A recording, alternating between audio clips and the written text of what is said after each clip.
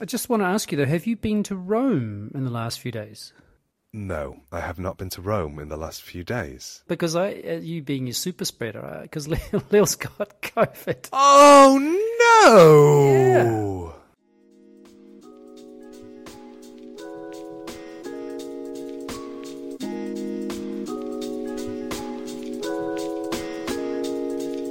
This is a podcast in which two friends talk about the pleasures, absurdities, and imperfections of being human.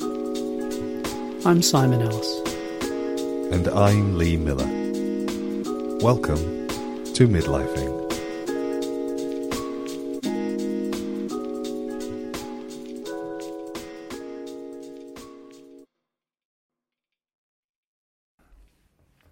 How is she with it? Is she laid very low, or is she doing okay? Night, temperature-wise, and then yeah, seems okay. I mean, staying at home, staying on the balcony. Oh no! Yeah, so it wasn't you. And what about you? Have you been? No, not me. Have you been whacking things up your nose to test No, yourself? I haven't. I mean, if I had any sign of a symptom, well, hang on. What do you mean? Because I was in Rome 3 weeks ago. There you go. I just tried to build up some drama. Not a lot of drama there for me. I feel pretty safe in a tiny little town. Well, it's a city really, in the middle of an island. Not that I'm away from Coventry, of course, for those people who are listening from my job. I'm good. I have strange days. I've been doing sort of lots of admin, and then in the afternoon I go into the theatre where the people I'm working with are working, and I do my work for them. So yeah, I go in and I do that thing which is a tremendous pleasure for me, which is to look at other people's work and then respond, and respond in ways which are not so much about what I want or think, but about what I'm seeing. And it's, the bizarre thing about the process is it's all happening in Italian, except my bits, of course, because there's no way my Italian's good enough to be conveying the kinds of, I guess you might say, the nuances of what I'm trying to articulate when I'm responding. So I'm missing lots of things and getting bits of things, and it's good. Yeah, that's so interesting. I was talking to a PhD student about the idea of nuance, and she is writing her PhD in her second language. I think it's her third language. Doing that. Well, we were talking about the idea of the academic voice, and I was offering resistance to the idea of that notion of objectivity and distance, and saying that there's no such thing in any research practice. It simply doesn't exist. There is always going to be a body. Take the boy out of attached to the postmodernism. Well, it's yeah. I just don't know how anybody could ever say, well, I go into the archive and I leave myself at the door. It's like, oh, that must be a curiously disembodied process. How do you pick something up? Anyway, so that's a kind of a long-winded way in to say, yeah, the idea of nuance. And she was talking about not feeling herself when she's writing in her academic discourse in English. It's like, oh, I'm not sure that that's really my voice. This is very exciting. So I'm vamping wildly now. Now he's just texting me saying, call me. I am calling you, Simon. I'm calling you desperately, wildly, madly, and nothing is working. This is cute. Oh, he's back. He's back in the room. What happened? I don't know. I do not know. That was very fun. You just all of a sudden you went, I'm done. I'm not having this conversation. Yeah, I was. I don't know what happened. I just don't know. But that was a whole lot of silence that you could keep in just to pad out the episode. If your fractiousness. No. I monologued. Oh, did you? Oh, I totally. I mean, monologued. I did a little bit, but nothing like. I'm sure your improvisation was far better than mine. Well, of course it was, because that's my bailiwick. It's not really. I love that. It's a lovely word, isn't it? So just the idea of not being yourself when you're not in your own language, and I thought, well, yes, absolutely. So you've been experiencing that sort of in the lack of nuance, not being able to find the shades that you might want to. Not even trying, because right. yeah. I mean, I was pretty much the first thing I said to the group was that my vocabulary is just too limited to deal with all that stuff. I mean, it would be painful for the choreographers I'm working with. Absolutely painful. It would just slow things down, but just bizarrely. So, yeah. So they're working with the group in Italian, and I'm not participating in a lot of those conversations at all. I'm listening to some of them and trying to absorb some of them. But then when they work with me, it's all in English. Although strangely, it's an amazing thing watching effectively bilingual people just flip between languages, but for no particular reason. Yeah. Like they'll be in a conversation, and then suddenly someone will part of it will be in English, and then it'll be back. It's very, and I think it's partly about the particular vocabularies which they're used to working in particular languages, even though in this case one is a native Italian speaker and one is a native Basque speaker. Oh, right. So yeah, it's pretty. It's really interesting. It's quite a rich stew that you're in. It is a rich ragu for sure. I remember going out for dinner with friends who at the time were in a couple. They're not anymore. Sad story. Well, it's not a sad story. These things happen. People move on. But one is, they're both native Portuguese speakers. One is Lusophone Portuguese speaking. One is Brazilian Portuguese speaking, but lives in Portugal. What was the word you said? Lusophone. Lusophone. So European, European Portuguese. Right. I've never heard that word before. I think there's the concept of the Lusosphere is the Portuguese speaking world. There you go. Because it's actually it's a language that's quite. Because of colonialism. Yay, colonialism. In lots of places. Yay. But it's spoken, obviously, with significant differences depending on where it is in the world. And European Portuguese is quite different to Brazilian Portuguese. You can really hear it on the things like the Ds. Right. So like bom dia in European Portuguese becomes bom dia. It's more like a sort of a soft j sound. Anyway, what was lovely was we were all having a conversation, and me and Bob were mostly speaking in English with just like some very rubbish interjections. And the two of them were speaking to us in English.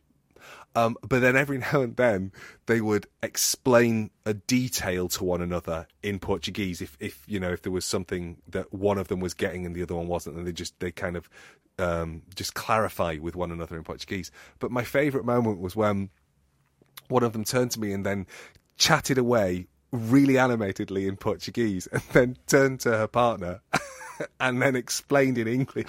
She just got it back to front. Saying, yeah, she just got it completely back to front. And we all just went, so here's the thing. Nobody really knows what's happening. Yeah. It's that stewiness, isn't it, of people who are genuinely bilingual, their brains just doing a click. Yeah, I think it is. I do think what you're describing there is an extraordinary aspect of the human brain dealing with this. There's such, because I guess that's one of the joys of other languages is that they remind you, they don't remind you. They reveal just how abstract putting sounds to objects as names and as things to do is, just how abstract those things are, and the degrees of abstract become very plain to you when you're attempting to speak in another language. But just that extraordinary capacity to be flipping, as you've described it, as you've just been saying. But I've been experiencing that all the time, although I still get a little bit when I'm talking to native Italians in Italian and they switch to English. I'm still always a little bit disappointed, of course. It's possible that they just want to practice English, but it's also quite likely that they're going, this English conversation is going to be a whole lot easier in English. But if you've gone through the process of, even on a cursory level as an adult, trying to learn another language and then encountering that language in the country where it originates, doesn't half make you a lot more caring in the world when you encounter people who are not speaking your language when you're in the country that you're in? Oh, absolutely. And I think it's just one of the, I guess there are some places where I think in these days it's because of so much migration, the migration of humankind. There would be places where it's probably not very common, but not many places where it's not very common. And that just meddling briefly in another language and spending 6 weeks learning something is enough to totally, I think, transform how it is that you recognize and respond to people struggling in your language when you meet them. There's the sort of humility and empathy that it nourishes. I guess I say even after a few hours of attempting or weeks or whatever, and I think it should be sort of just. I don't often think of this in terms of education, but the sort of mandatory aspect of learning another language. I mean, maybe it's a very sort of middle class idea, but. Well, I don't know, because I'm not thinking about it in terms of being something that should be required of children. Although I think it should be. I think everybody should be taught another language. Absolutely. I think where I see the need for it more is when people are making decisions about quote unquote immigrants. It just makes me feel like, those people, if they had to just spend a weekend not being understood, maybe they would feel a little bit less like Suella Braverman. Yeah, it's also really hard to understand. I mean, it's always more difficult to understand people who are the children of immigrants who take positions like Suella, and also Priti Patel. These are both of these people. These are for my God. for our non-UK based listeners. These are two people who have been in charge of what's called the Home Office. That's correct, isn't it? Yeah, but both women of colour. It's important to and acknowledge both children that. of immigrants, right? Or exactly. Yeah. And certainly Priti Patel. I think her parents. I don't know Suella Braverman's biography well enough. And if we've got that wrong, there'll be a correction. I'm going to say down below, but that doesn't quite work on a non-YouTube video. Yeah, just like what. Why are you going to correct me down below, Simon? I feel quite attacked right now. How very dare you? I know, and also from a distance. So yeah, that's something for me that I really. It's like as if a certain amount of entitlement has trumped that kind of humility and empathy. Yeah, it's something really, really, really profoundly important about the kind of understanding of struggle that. And I'm not talking about my because of course I'm just effectively I've been learning a language for fun.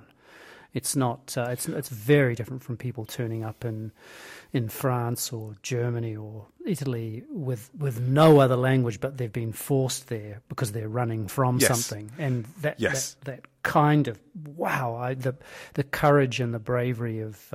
Yeah, but you're not. I don't think either of us are trying to make some kind of like comfortable comparison between people who are forced into migration and our difficulty of negotiating a language that we've chosen. I think what we're saying is when you have struggled, even if it's just to kind of go, even as a hobby, I really didn't. Yeah, but you know what I mean? Just in those moments of frustration where you catch yourself, and it's back to that sort of that idea of nuance and understanding yourself and who you are through words. It just makes me go, wow, exactly as you say, the courage to not just encounter the world through a completely different filter, but recognizing that the world is not knowing you, the world is not meeting you. They're meeting a very diminished version of you. That's I mean, you're right on the button there for me.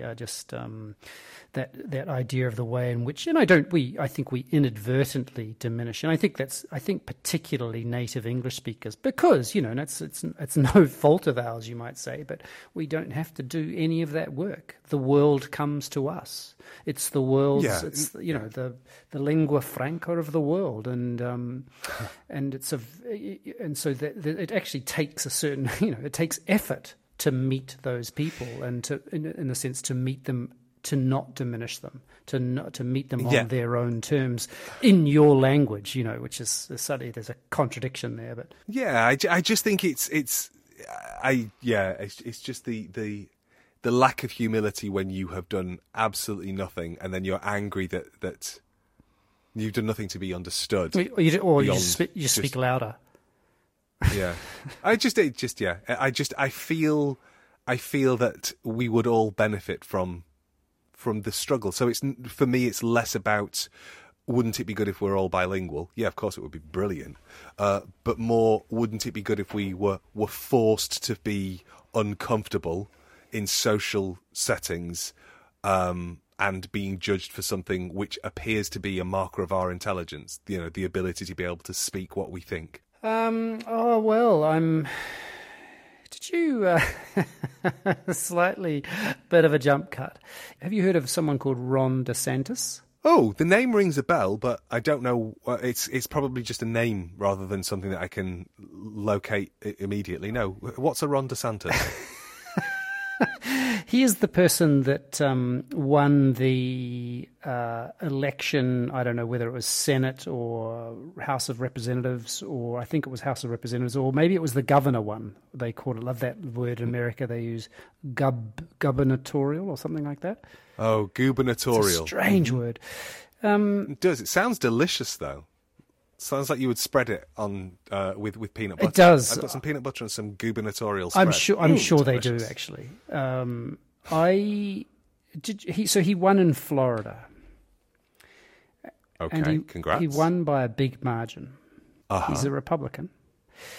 And well, there's still some nice Republicans. His victory speech is intriguing because he talks about the war on woke. And and what's curious is that it's almost like he's hinting at, we will fight them on the beaches, we will fight them it's like he's drawing on Churchill's speech to talk about woke. And Florida is the place he described as where woke, or something like where woke has come to die. Yeah. Wow. Yeah, it's really interesting. Wow. It's really interesting because I got me thinking about, because I don't think I'm a big fan of, let's say, wokeness in terms of what it's become. But it's really interesting to hear a conservative politician base his winning speech around something, clearly the threat, the feeling of threat. And I wondered what that threat is, and what is it that he's bloody talking about? I mean, without you having watched it, but what is it in the context of the United States? What is going on there?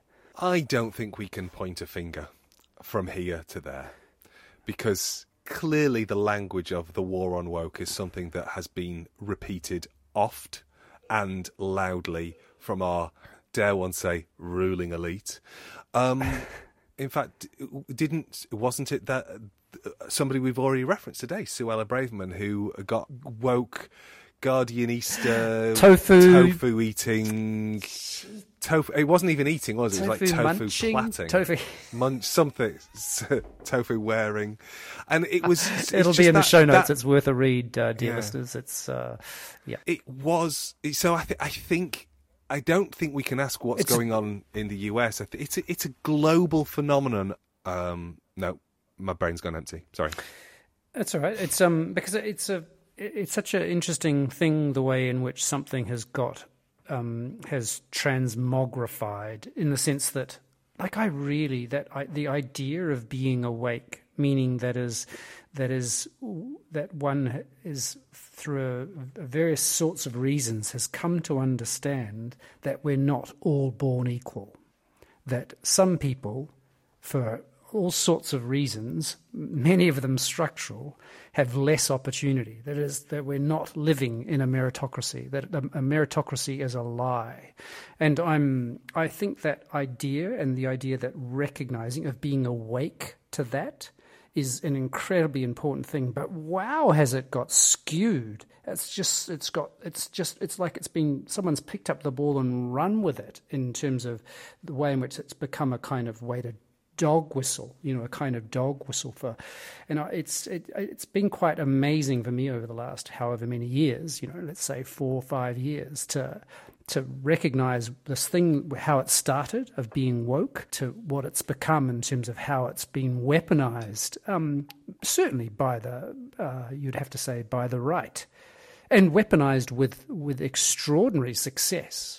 And the success of it is something which I'm curious about. But there's something also which is the thing that's, I guess, if you were to be awake, is to recognize that. And I'm not sure what the end game of that is, and I've never heard anyone speak kind of eloquently about what the end game of that flip is. Like, what does everything just get turned upside down, or does it sort of even out in some way? Eventually, it kind of becomes normal that actors are given jobs just because they happen to be the actor.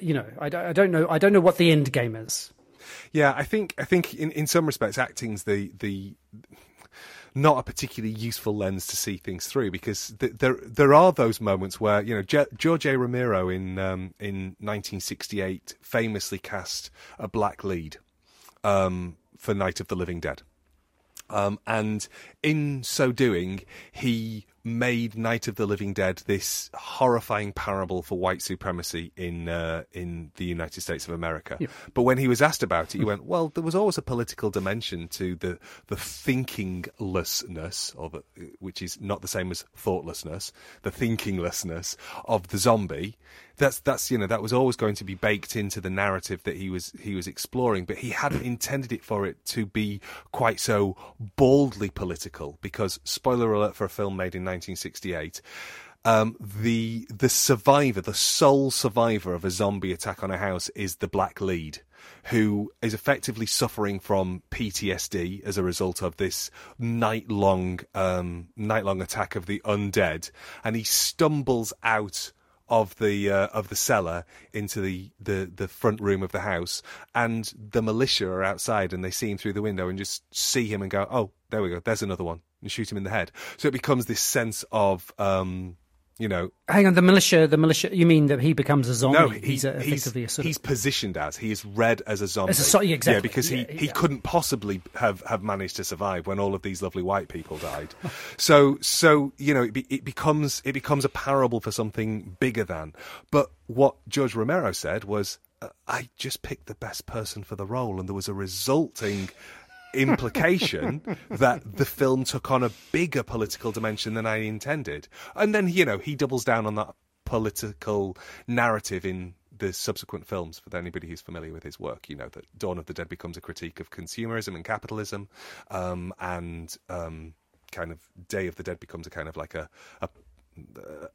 imagining of a post-Reagan world. Anyway, brilliant films, lovely, but I think in some respects that idea of acting is a tricky lens, because there is that sense that you can just go, well, who's the best person for the job?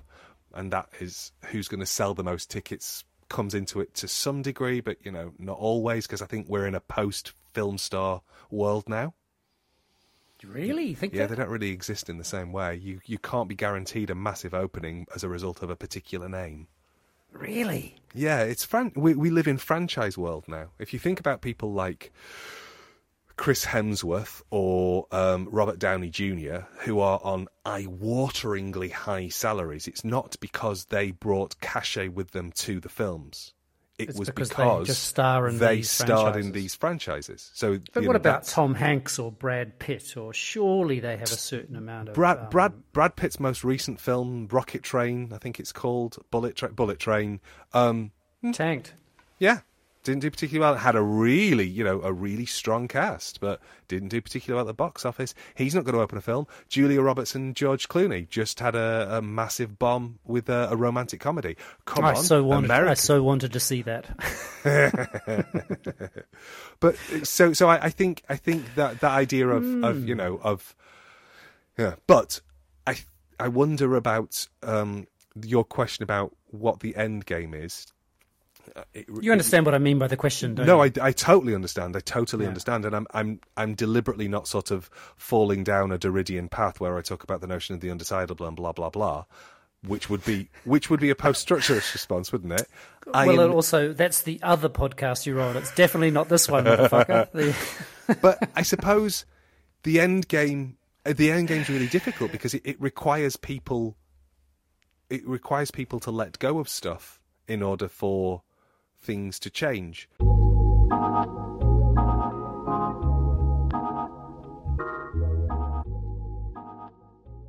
I just finished a book, which sci-fi actually, called The Ministry for the Future, or Ministry of the Future.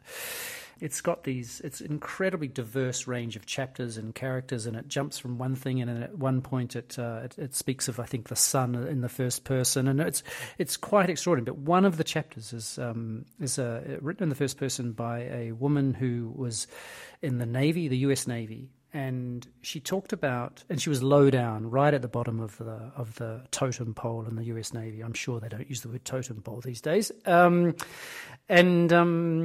She talks about she'd met all these admirals, all these people, and she said she couldn't believe how normal they were. And then she learned that and I think I forget the term. It's a term which means the difference in pay between the person lowest in an organization and the person highest. There's a very particular term. It'll be in the show notes. It doesn't really matter what it is. You can understand what it is. And then in the US Navy, it's 8. Meaning for every $1 that the person at the lowest the person at the highest gets only $8 more. And this contrasts with something like, I can't remember what she says, 1,000 in most public and most private organizations. Yeah. That this discrepancy between the top and the bottom is so vast and so unimaginable for people who are doing the cleaning in these places, in Tesla, for example, that you can't even begin to imagine what it's like to progress or to have a life, or for those people at the top to even possibly imagine what it's like to be in the shoes of those other people. And so there's something, I think, I'm saying this, of course, because I think it somehow relates to this conversation about how we understand other people to be less than and more than us, and whether that's to do with race or whether it's to do with just plain old-fashioned class. It's super interesting anyway for me. Isn't it the lie that we tell ourselves to feel better about the fact that we're not doing more to support other people? Oh, totally. Just that sense of like, well, yeah, I know that I've got 3 of these and they only have half of that, but I worked hard. I worked hard. I earned this. I earned this. It's like, well, yeah. I mean, yeah, okay. But it's that is an interesting kind of question of identity, which is, because I think I would like to make a strong argument that I've worked hard, right? That I've committed myself to the work I've done, and then all those various things, right? I think I could make a pretty strong case. But the danger, I suspect, and I think the problem here is that we're agreeing with each other too much. But the danger, of course, is that I start to imagine that it's just all. Because that I've had no legs up, that I've had none of that stuff which I was just effectively born into by a matter of accident. That I happen to have 2 fully functioning legs, for fuck's sake.